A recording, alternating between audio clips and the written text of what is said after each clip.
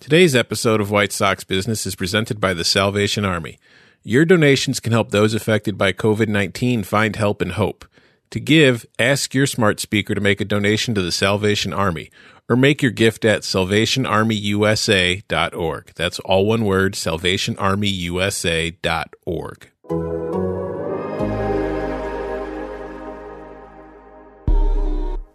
Perform on the field, people will come. And it doesn't happen, you have to look at how you're doing business. Hello, and welcome to White Sox Business, the White Sox podcast that has been stockpiling barrels of oil in its garage for the last few months and is biding its time until the major bounce back makes it wealthy beyond your wildest dreams. I'm your host, Tom Fernelli, and joining me nude, covered in that very same oil, is the Athletics White Sox reporter, James Fegan. On today's show, we had a long, interesting, wide-ranging interview with the Athletics Minnesota Twins reporter and our friend Dan Hayes. But before we get to all that, James, I have to know, how are you doing? Because since we last recorded the Lucas Giolito interview last week, it's been nearly an entire week since we were contractually obligated to speak to each other.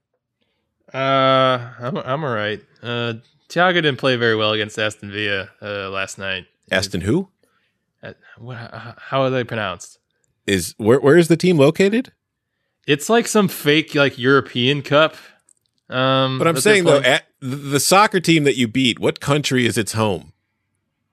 England. And how do they pronounce the L's in England? Aston Is it Villa? England? I don't know. Maybe I just wanted to make them Italian out of respect to you. Oh, James. Oh, it's not. It's that the "y" isn't Italian either. We don't call it mozzarella. It's Spanish. All right, fine. Jesus. He just wanted to be cooler.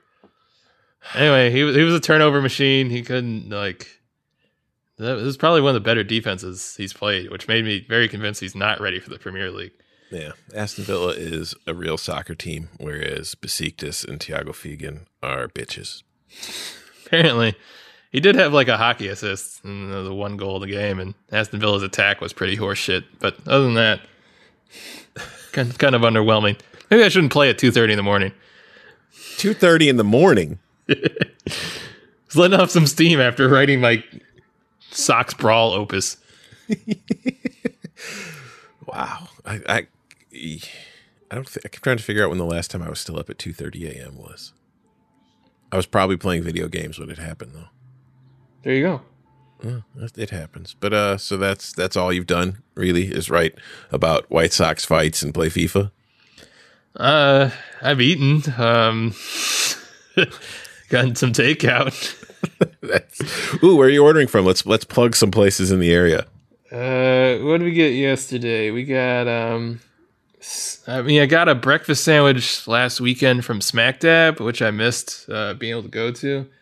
And yesterday I think it was like some Mexican place like Fiesta or something like that. I started using the Chow Now app after reading an article about how Grubhub's commission fees are killing restaurants. So this is like supposed to be better for them. Wow. Eating, but also socially conscious. Yeah. I'm basically up for the Nobel Prize after ordering takeout twice in 2 weeks. I mean, I'm not going to call you a hero, but I've heard real heroes don't need to be called heroes. Yeah, they just know. I have heard other people mention that you might be one, so just keep that in mind. All right, yeah, we should probably get to our interview with Dan because I don't even want to call it an interview. It's more of a conversation because we really didn't have anything specific to talk about. It was just three people talking for a while. I prepared questions. It just seemed like you weren't that interested in asking them. I usually, when we do interviews, I always have a lot of questions prepared. But for Dan, I just felt like, we don't really need to have questions ready for this one. Although that was apparent. Yeah, I do appreciate that you had some ready and you asked a couple of them.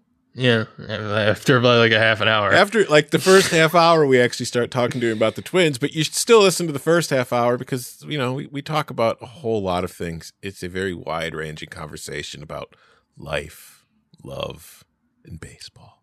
So, yeah. Let's get to that right now. Is this your second or third time, Dan?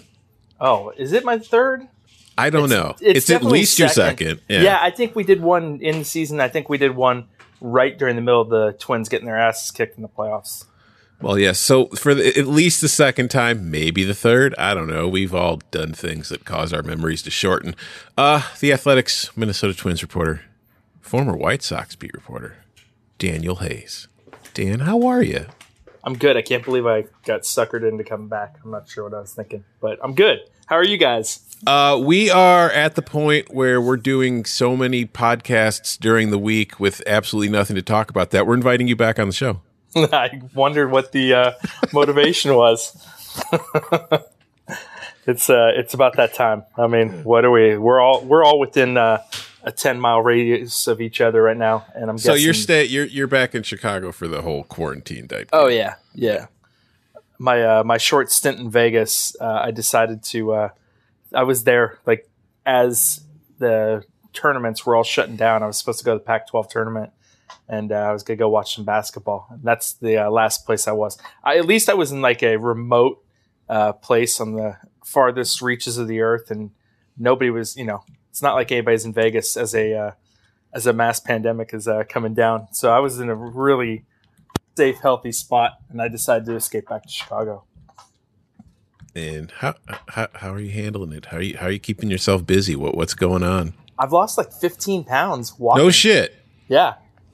Yeah, it's I'm pretty sure I've gained 15 pounds because of this thing. Well, that tells you what baseball beat life, and James can attest to this, does to you when you work all night and wake up like at noon.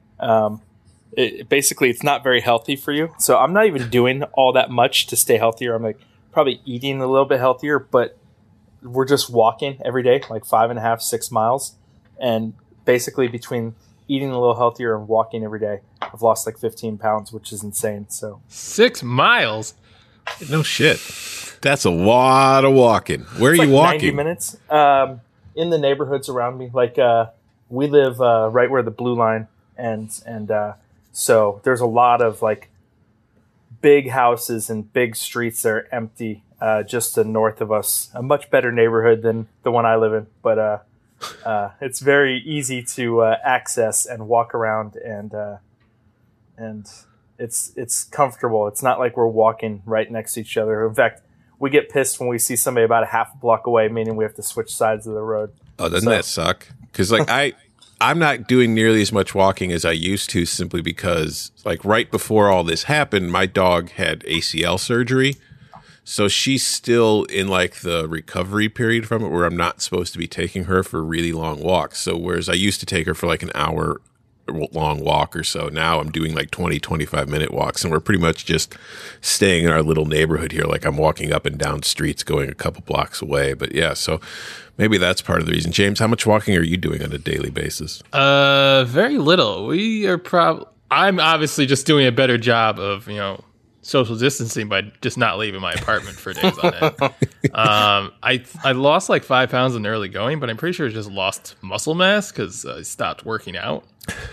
You've just been withering away on the couch while playing FIFA. So like the diet hasn't, like, it's probably gotten worse because there's less structure to the day, I feel like. I lost all my weight last season, and as much as it was difficult, and as much as like they literally just pile up like pretzels as high as the ceiling across ballparks all over the country.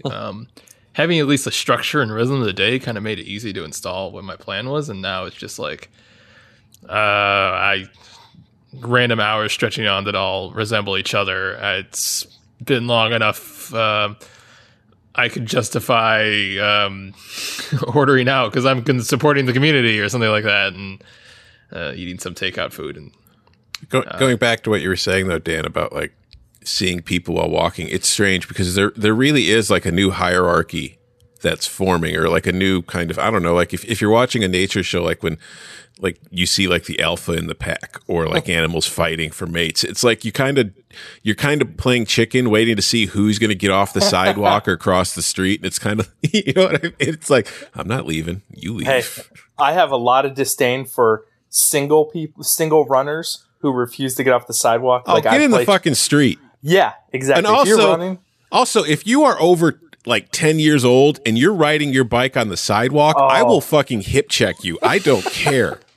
Like, You get like the people that I give leeway to are older couples. I'm fine with us moving, and people with dogs and small children walking.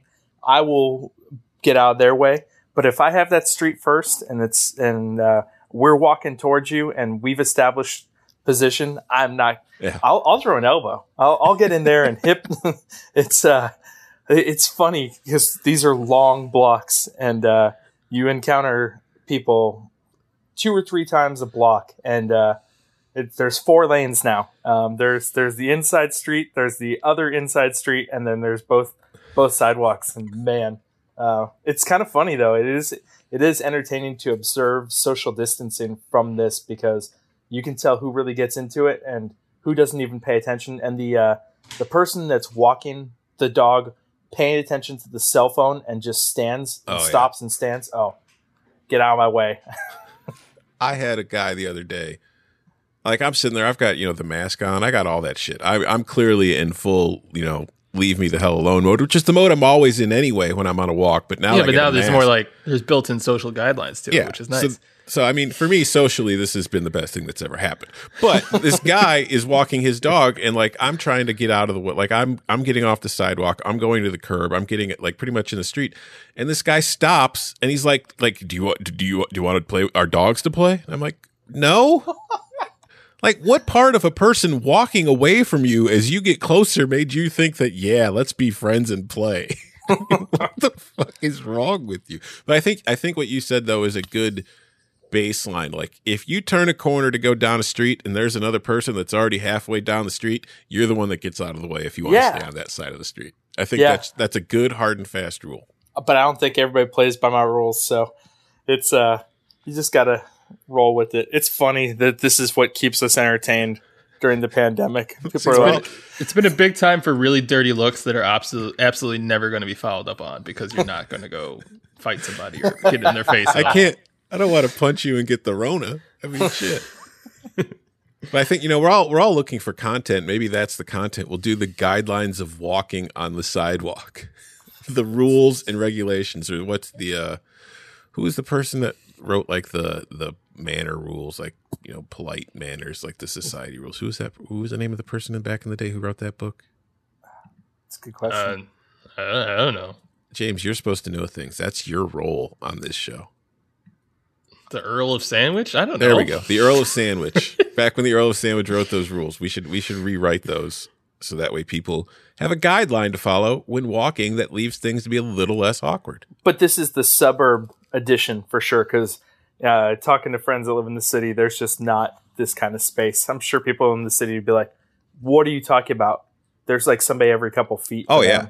Yeah, no, for sure. I mean, and it got worse too. Like when it first started, like in the lakefront was still open.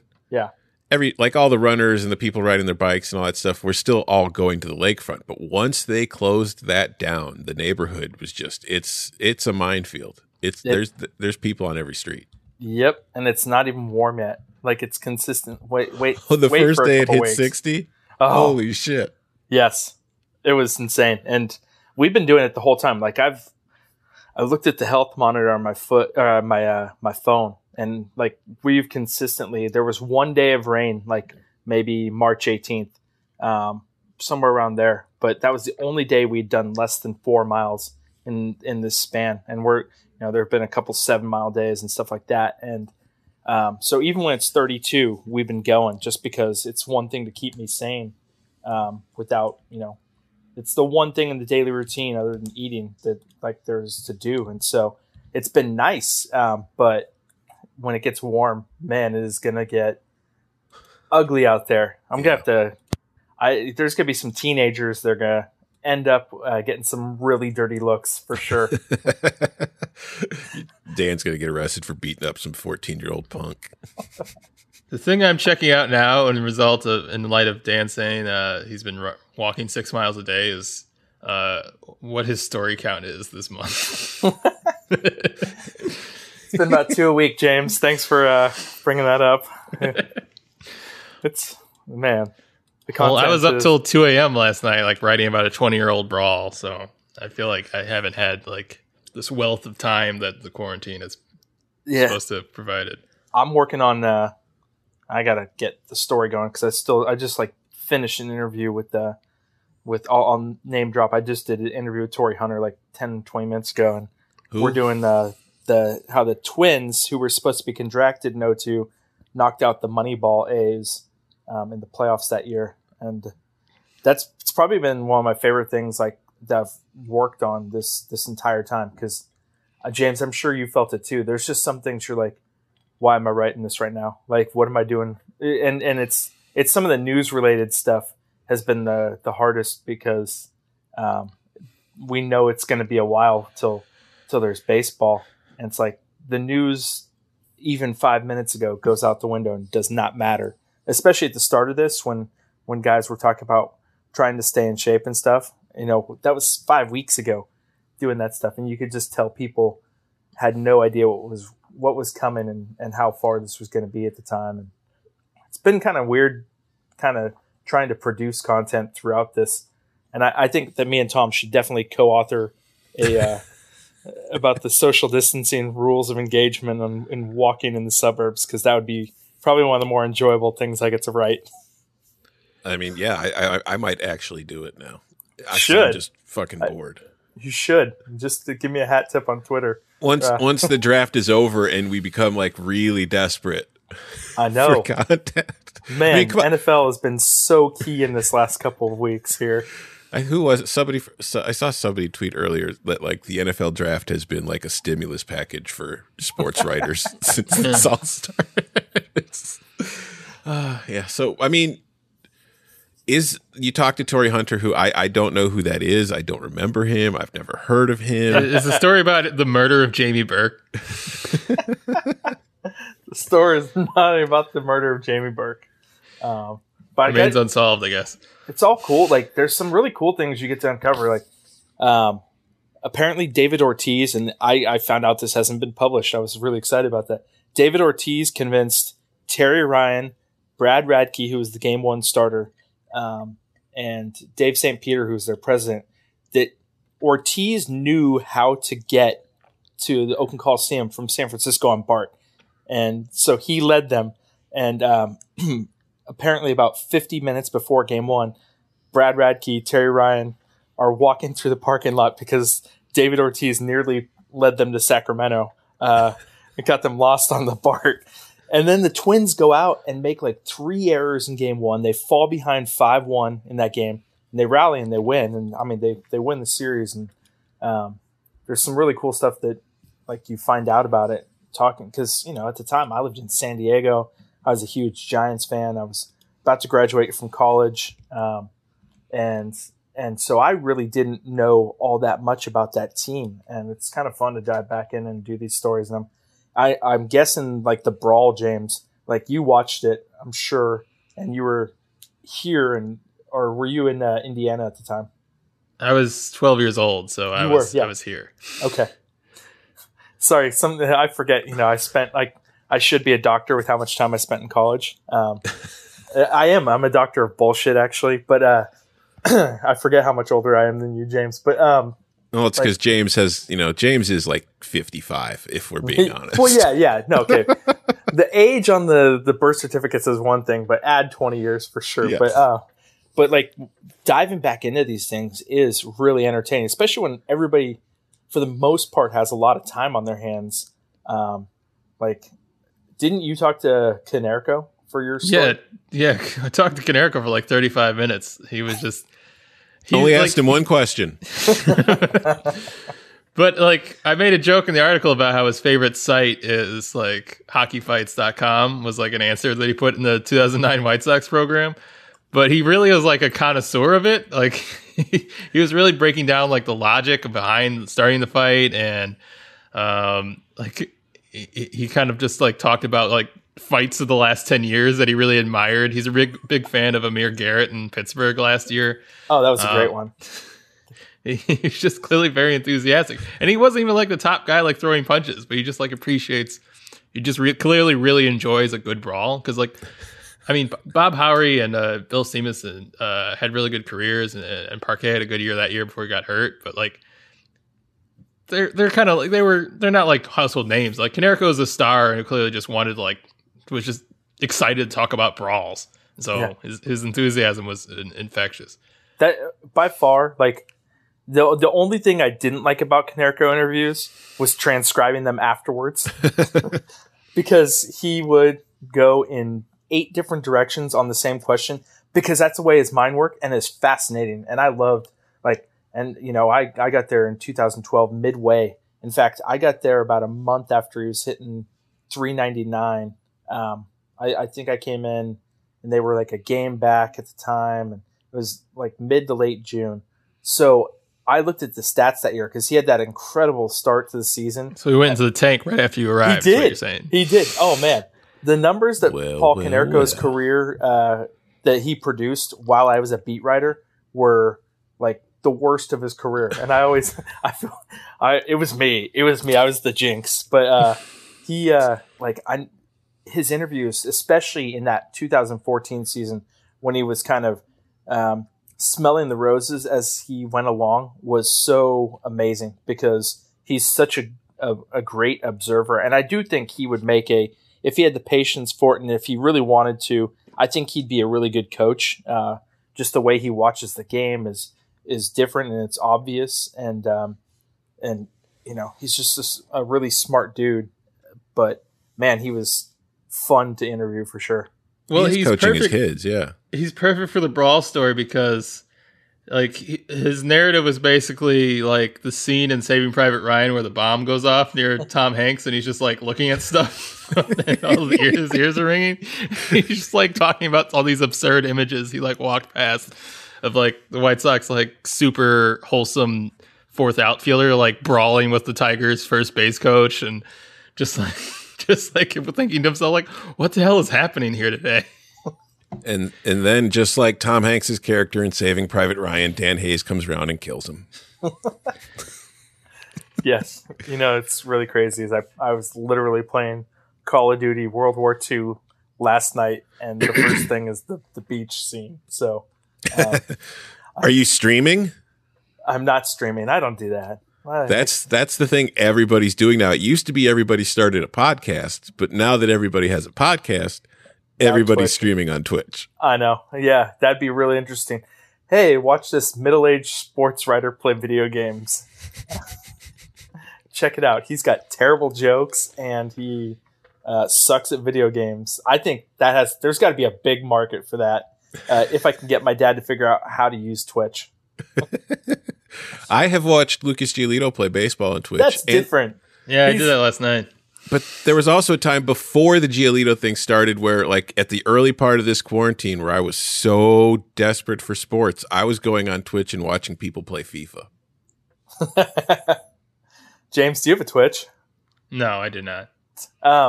You know what we should do, James? We should arrange, because Trevor May is like an esports.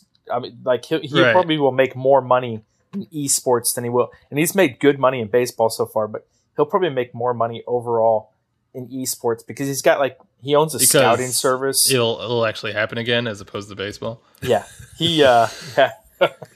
There's my eternal optimist. We should get Giolito and Trevor May to do like an Olympics. Like they play 7 different games and see who comes out. That way we get some White Sox Twins action during this quarantine. No, that's bullshit, because you just said Trevor May is going to be like an esports professional. Now you want him to go like embarrass Lucas Giolito in public? No. I see what you're doing. He's a son of a video game developer. He's not like a, Johnny come lately. I don't know. Could be a and I live now. I mean, everybody knows I'm a turncoat. Like you go on Twitter and you look at I'm a turncoat. I went from the White Sox to the Twins. I'm like, it's funny how some people assume that, and it's like, no, I just wanted a paycheck and benefits. I've watched Gio play Valorant too, James, and he's good, but he's not like professional good. You know what I mean? He's like rec league good. He went 3-0 last night. Beat the Dodgers. Man, I think. Don't you think, James, that we could organize this and maybe we can get producer credits at the back end of it? Well, you said the word I heard was action, so I just assumed we were going to be bookies on the side. Well, yeah, that bets. too. We'll run that'll the be me. casino. We'll man the cameras, but I feel like we could get a World Series between the two of them, and or maybe just a lengthy series to determine the division winner. What do you think? Sure, why not? I'll watch it.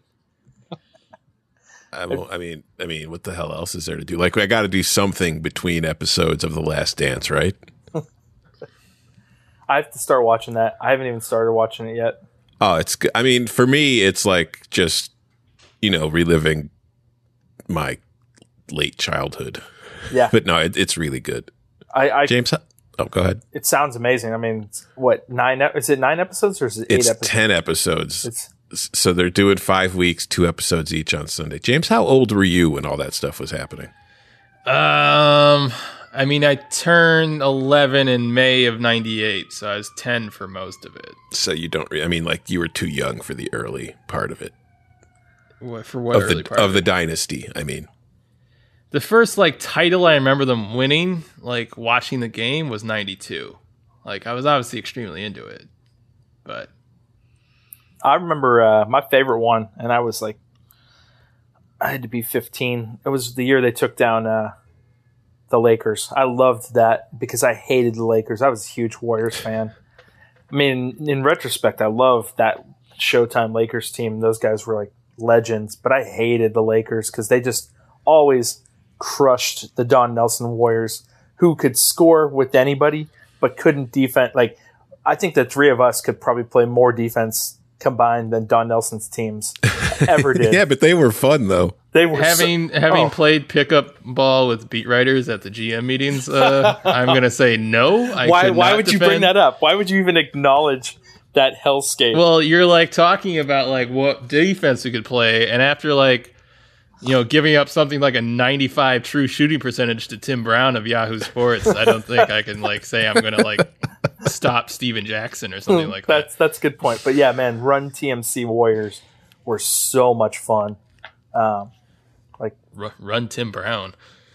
Yes, there was a Warriors game. I think they beat the Nuggets, and it might have been the season opener in the Run TMC era. I think it was 162 to 156, and that was. I'm googling it right now. 152 or 162 to 158.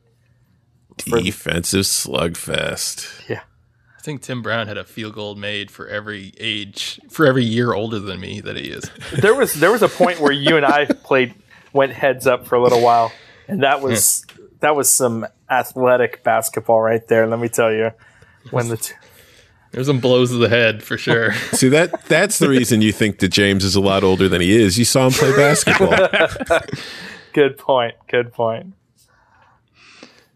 I mean, I wasn't lacking for speed or athleticism. It was just uncoordinated. Hey, check out this line from that game. Tim Hardaway had 32 points, 18 assists, and he was Mitch Richmond had 29, Chris Mullin had 38. So the big three in that game scored 99 points out of the 162 of the Warriors. It's November 2, Sounds right. 1990. Sounds right for those teams. Yeah. Dan, out of professional obligation to ask. We're doing an interview. How are the Twins? They're going to be really good. Are they?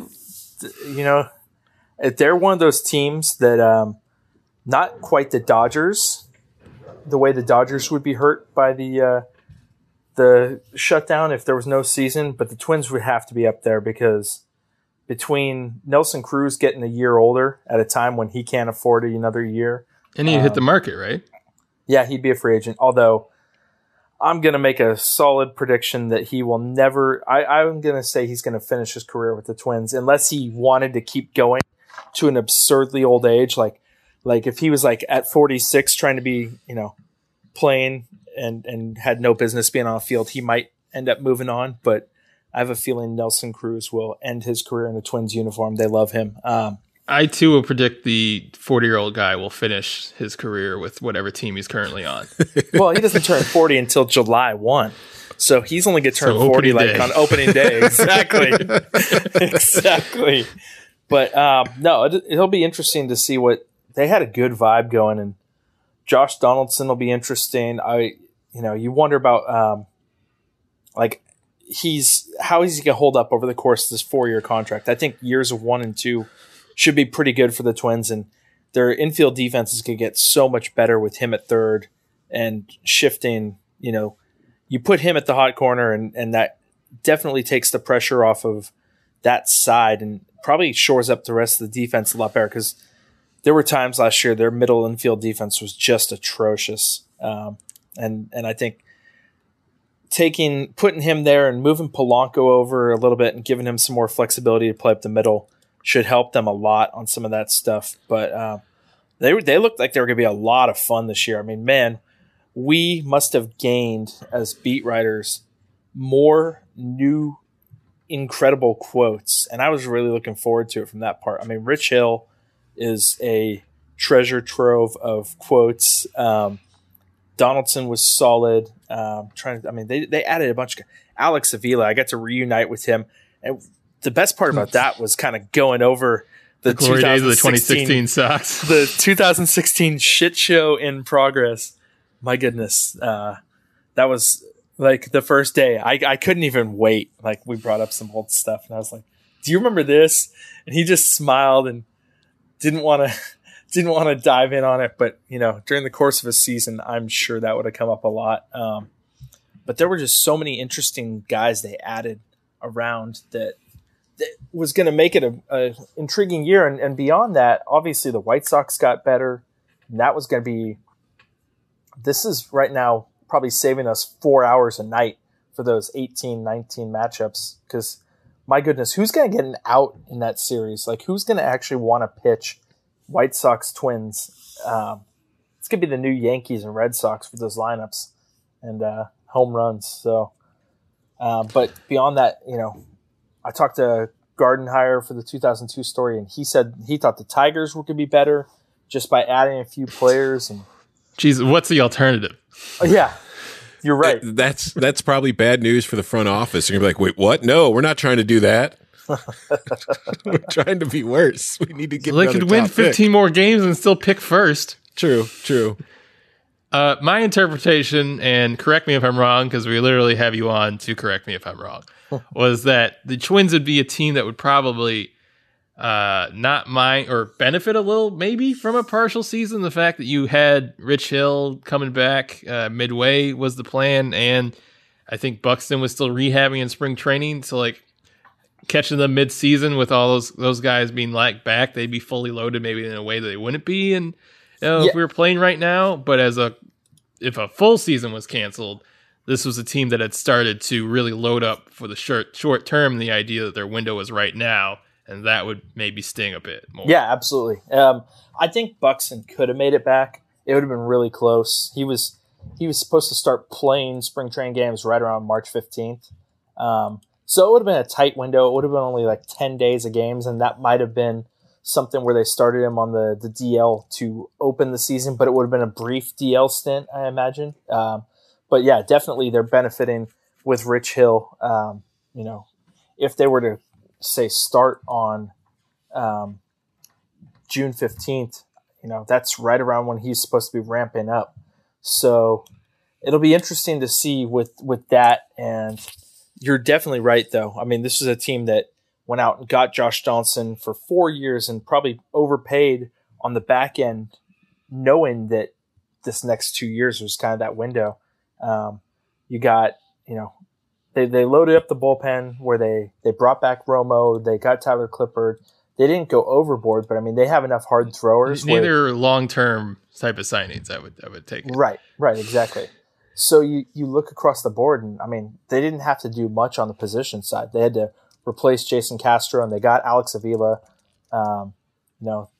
It wasn't like there was a lot of huge tweaks that needed to be made, but I actually liked the rotation, even if they did 162, because Randy Dobnak, the Uber driver, was your boy. He's a dude, man. He's a good dude. But anyways, he was looking really good in spring, and he's, probably sort of like one of those pitchers that's a throwback where he's not going to get a ton of strikeouts. He's going to have a whip that's a little bit higher, but he works fast and he gets everyone involved.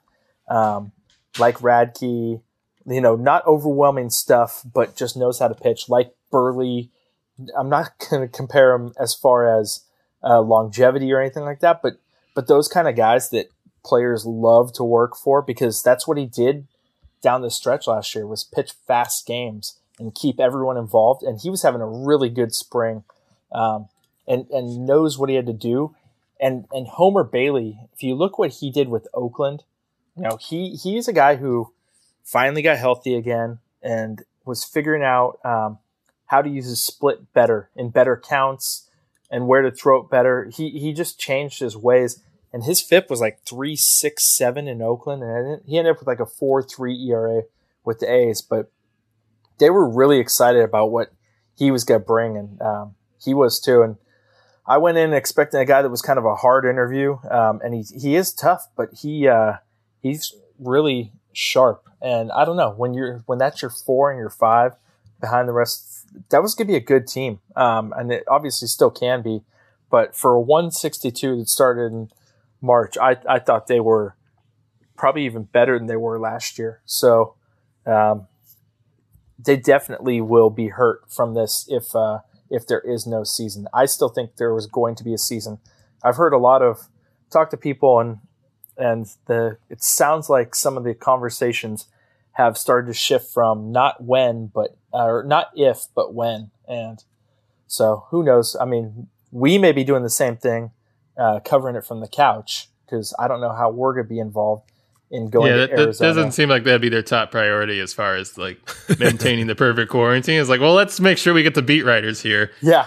Those are, because the beat writers of America are typically some of the cleanest, most, reliable. Never going to CD locations after games either. No. Hey, I've bathed before 1:00 at least twice during this pandemic. So you mentioned Mark Burley. We all know, we're all very familiar with Mark Burley and his career, but would you say, Daniel, that Mark Burley is somebody that got by his entire career on guts and guile? God damn it. I never covered Mark Burley. I actually missed him by 6 months. So you missed him being crafty with no talent? Man, that guy had an amazing career, didn't he? Yeah, for a guy that only had cunning and guile, right, James? This isn't nice. This is what friends do.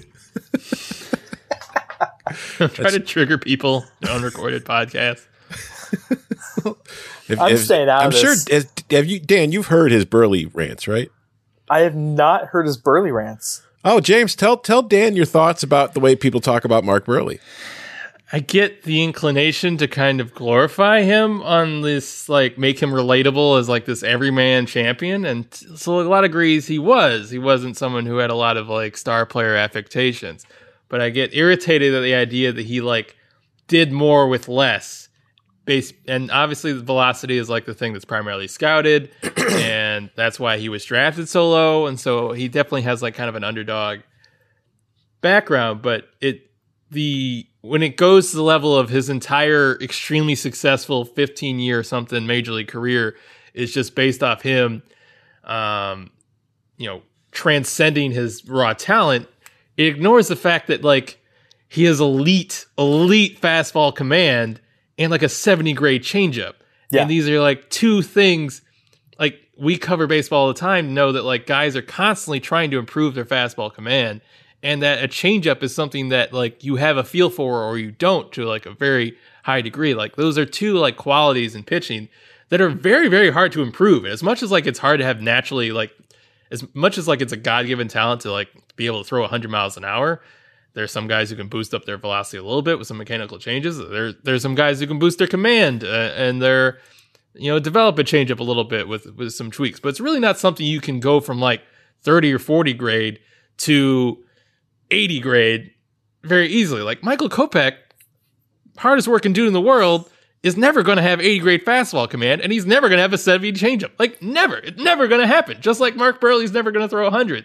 So to kind of just put this guy in this box of saying like, he's like some guy who walked out of a bar and is just, happens to be pinpointing locations in the strike zone at like an elite major league level. I get the inclination of it, but I think the implication that you give that, he just happened to, be a star pitcher. It kind of disrespects some of the talent that like Mark Buehrle has. Well, he's 80 grade fielder too, and that is right, a position. And that's from athleticism. That's not just like no one else gives a shit. Exactly. No, I know, and that's it's funny. The comparison came up because part of this I got to talk to AJ Pierzynski about that 2002 Twins team. That was his first postseason, and he went 7 for 16. And he had that big home run in Game 5. The Twins were winning 2-1 through 8 in Oakland, and he hit a 2-run homer. And but he said that people have asked him who his favorite pitcher to throw to was over the years, and he's like, everybody assumes is Buehrle, and he said, yeah, of course it was Buehrle, especially because he caught him through this amazing part of his career, and was a part of some pretty great games. But he said Brad Radke was very similar to Buehrle, and he loved catching him. The fast worker who, Radke had a 90-mile-per-hour fastball, but he knew exactly where to throw it, and his changeup was elite. And when you talk about those guys and how much you can do with, Greg Maddux had amazing velocity for the first couple years, but then it was just movement of the fastball and knowing how to throw it and and knowing how to mix speeds, and like there's that 80 mind that goes with it, and all you need is one or two great things to put it all together, and you don't have to be dominant.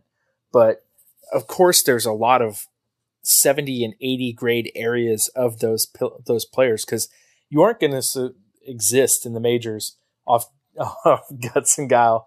And now I see why Tom got you worked up on this, because it's he usually gets a lot angrier. I can tell. I know when he hits that level. I've seen it.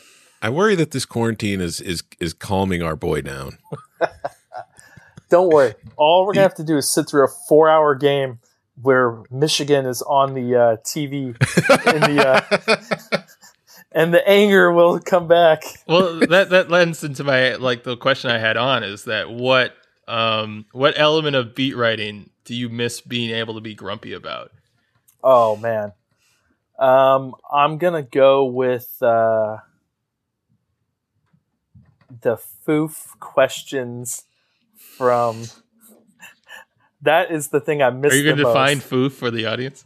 Foof is people who are looking for. They offer bad questions. They are not there every day and asking questions, and they jump. A lot of times, they jump in front of people who know exactly what to really ask, or at least have a semblance of what to ask. I don't know. I'm totally botching this, but there's a lot of bad questions that get asked over the course of 162 games, and not all of them are from us. But I think that I miss that the most, is getting upset with some of the terrible part of the media's questions. There is a portion of the media that totally lives up to the when media gets crap on a national level. There is a portion of the media that definitely deserves some of that. Totally crap. has it coming. There is. Well, like you mentioned people not being there. I feel like the more often that you're not there very often, the more likely that you are coming in with a very distinct purpose of what you feel like you should get and what your story is going to be, and not like and now I need a around quote and try to feel out what's happening, but I'm going to ask you this question that is basically the lead of my article or my stand-up. I'm going to lead the witness here. And I'm going to try to get out from you for as soon as possible, and then I'm going to try to get out. And so...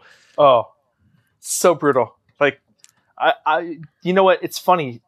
Most times, my first question is by far the dumbest. But it's also with a purpose to, like, get into a conversation and get the good stuff eventually. Because, you made a joke the other day with on Cotillo's auction about my autograph style way back. And no, I did not talk up players then, but damn if I don't do it now. And it's fun because you get some really good stuff when you get someone going, and it leads to a lot of transcription, but there's some gems you can get when you really get a guy talking. And sometimes I purposely ask the dumbest thing in the world to get someone to laugh and lighten up at the start. It's effective because you get someone more comfortable with you right away, and they tend to open up, and that's hard to do sometimes. And so I am not above asking dumb stuff early, but the go for the jugular to get my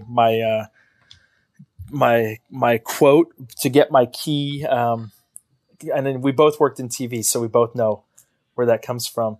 The lack of feel from some of these people that we work with is astounding. Well, like it comes off really dumb. But the first question of a guy after a game being like, so how did that feel?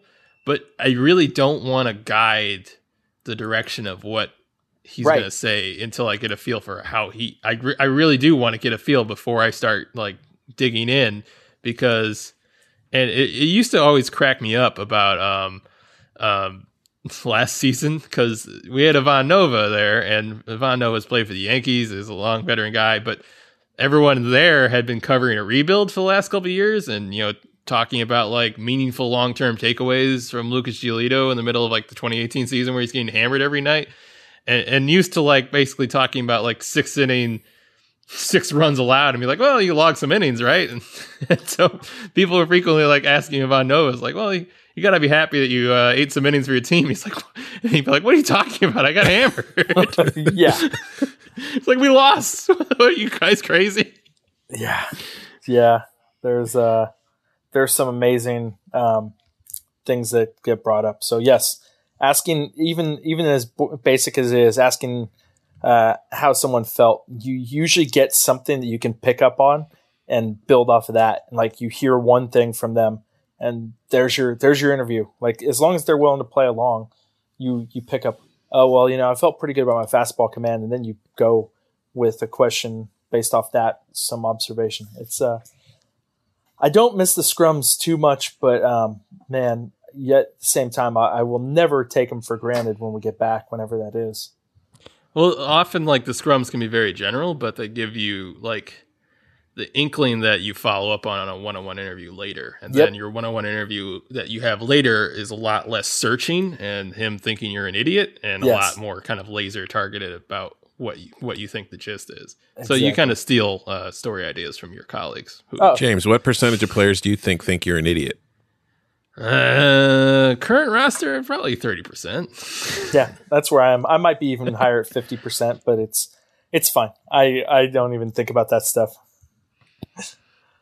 Well, my final question is, can you talk about how you feel was the dumbest question you ever asked a player? Oh, man. Can you talk about... God, I don't miss that phrase at all. I don't. And I feel bad when I looked it up. Me and a college buddy. So there's a former beat writer. Now he's the Rockies AAA announcer. His name's Josh Sushan. And he went to San Diego State just like I did. And he, in 2002... The Harvard of Southern California. It's Harvard on the Hill, actually. But he wrote a book because he covered Barry Bonds' 73 home run season. So he wrote a book about it. And that gave my assistant sports editor and I, who were both grew up diehard Giants fans, a reason on spring break to go up and interview him. And we got credentialed. We actually went over it.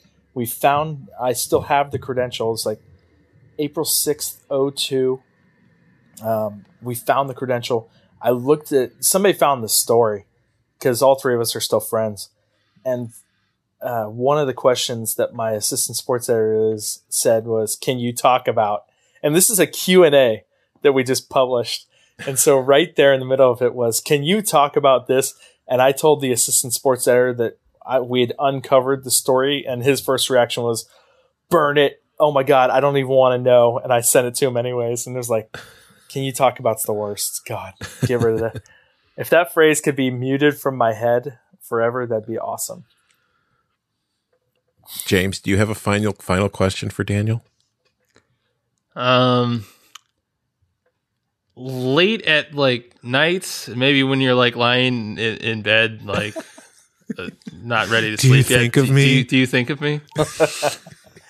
I miss getting beers, but no, I don't think of you, James. Maybe if I had suffered a terrible loss in FIFA, that'd be about the only way you'd be in my head. But oh wow. Besiktas has not lost in months, I'll have you know. Well, good for Besiktas. All right, well, Dan, thanks. Seriously, it's been we've kept you for quite a while. You've got your own show to go record here soon, and then you've got, of course, your 6-mile walk to take at some point this afternoon. So you weren't walking during this? I should have, huh? That would have been it's really called efficiency. Look it up. Anyways, but seriously, thanks for coming on. Thanks for helping us out, and hopefully you and James will be reunited in a press box soon. And if you are, I will make sure to get credentialed for that game just so I could show up and ask dumb questions before you do. Sounds awesome. I hope so too. It'd be great if we all got to actually do our jobs for real at some time soon. So thanks for having me on, guys. It was a lot of fun. And if you could do a chart of all the different directions this conversation went, I do look forward to the social distancing while walking article, Tom. Yeah, this interview was social distancing from a topic for 45 minutes. Awesome. All right, guys. Thanks. Thanks, Dad.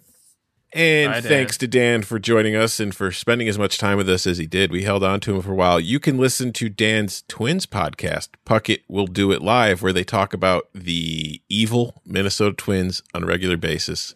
Those loser, no good Twins who, if there was ever a reason to hope that there was no baseball in 2020, it would be to slam the Twins' title contention window shut. Yeah, while they're not playing baseball, it gives the Twins more opportunity to pursue their main passion, which is torturing Indiana Jones in a dungeon underneath Target Field. Yes, that's what they do. They're in their regular time. Mm-hmm. It's an evil organization filled with evil players who did evil things for a long, long time. And frankly, I'm sick and tired of them getting away with it. And I think that they should all be in prison. All right, time for shout outs. I'm shouting out Outkast simply because I've been in an Outkast mood the last couple days and listening to a whole lot of Outkast. So, big boy, Andre, shout out. James, who's your shout out for? I guess it's weird for a reporter to do this, but White Sox PR was extremely helpful in me wanting to write a story about a 20-year-old brawl where every player said that they basically got their ass kicked by the Tigers. There was a lot of enthusiasm behind it. I didn't give them a lot of notice, and I had none of these guys' numbers, and they helped make it happen to tell a story about a lot of guys cursing about facing their own mortality on U.S. Cellular Field 20 years ago today. So I really appreciated the help, and it's extremely funny. All right. Well, that seems like a good place to wrap it up.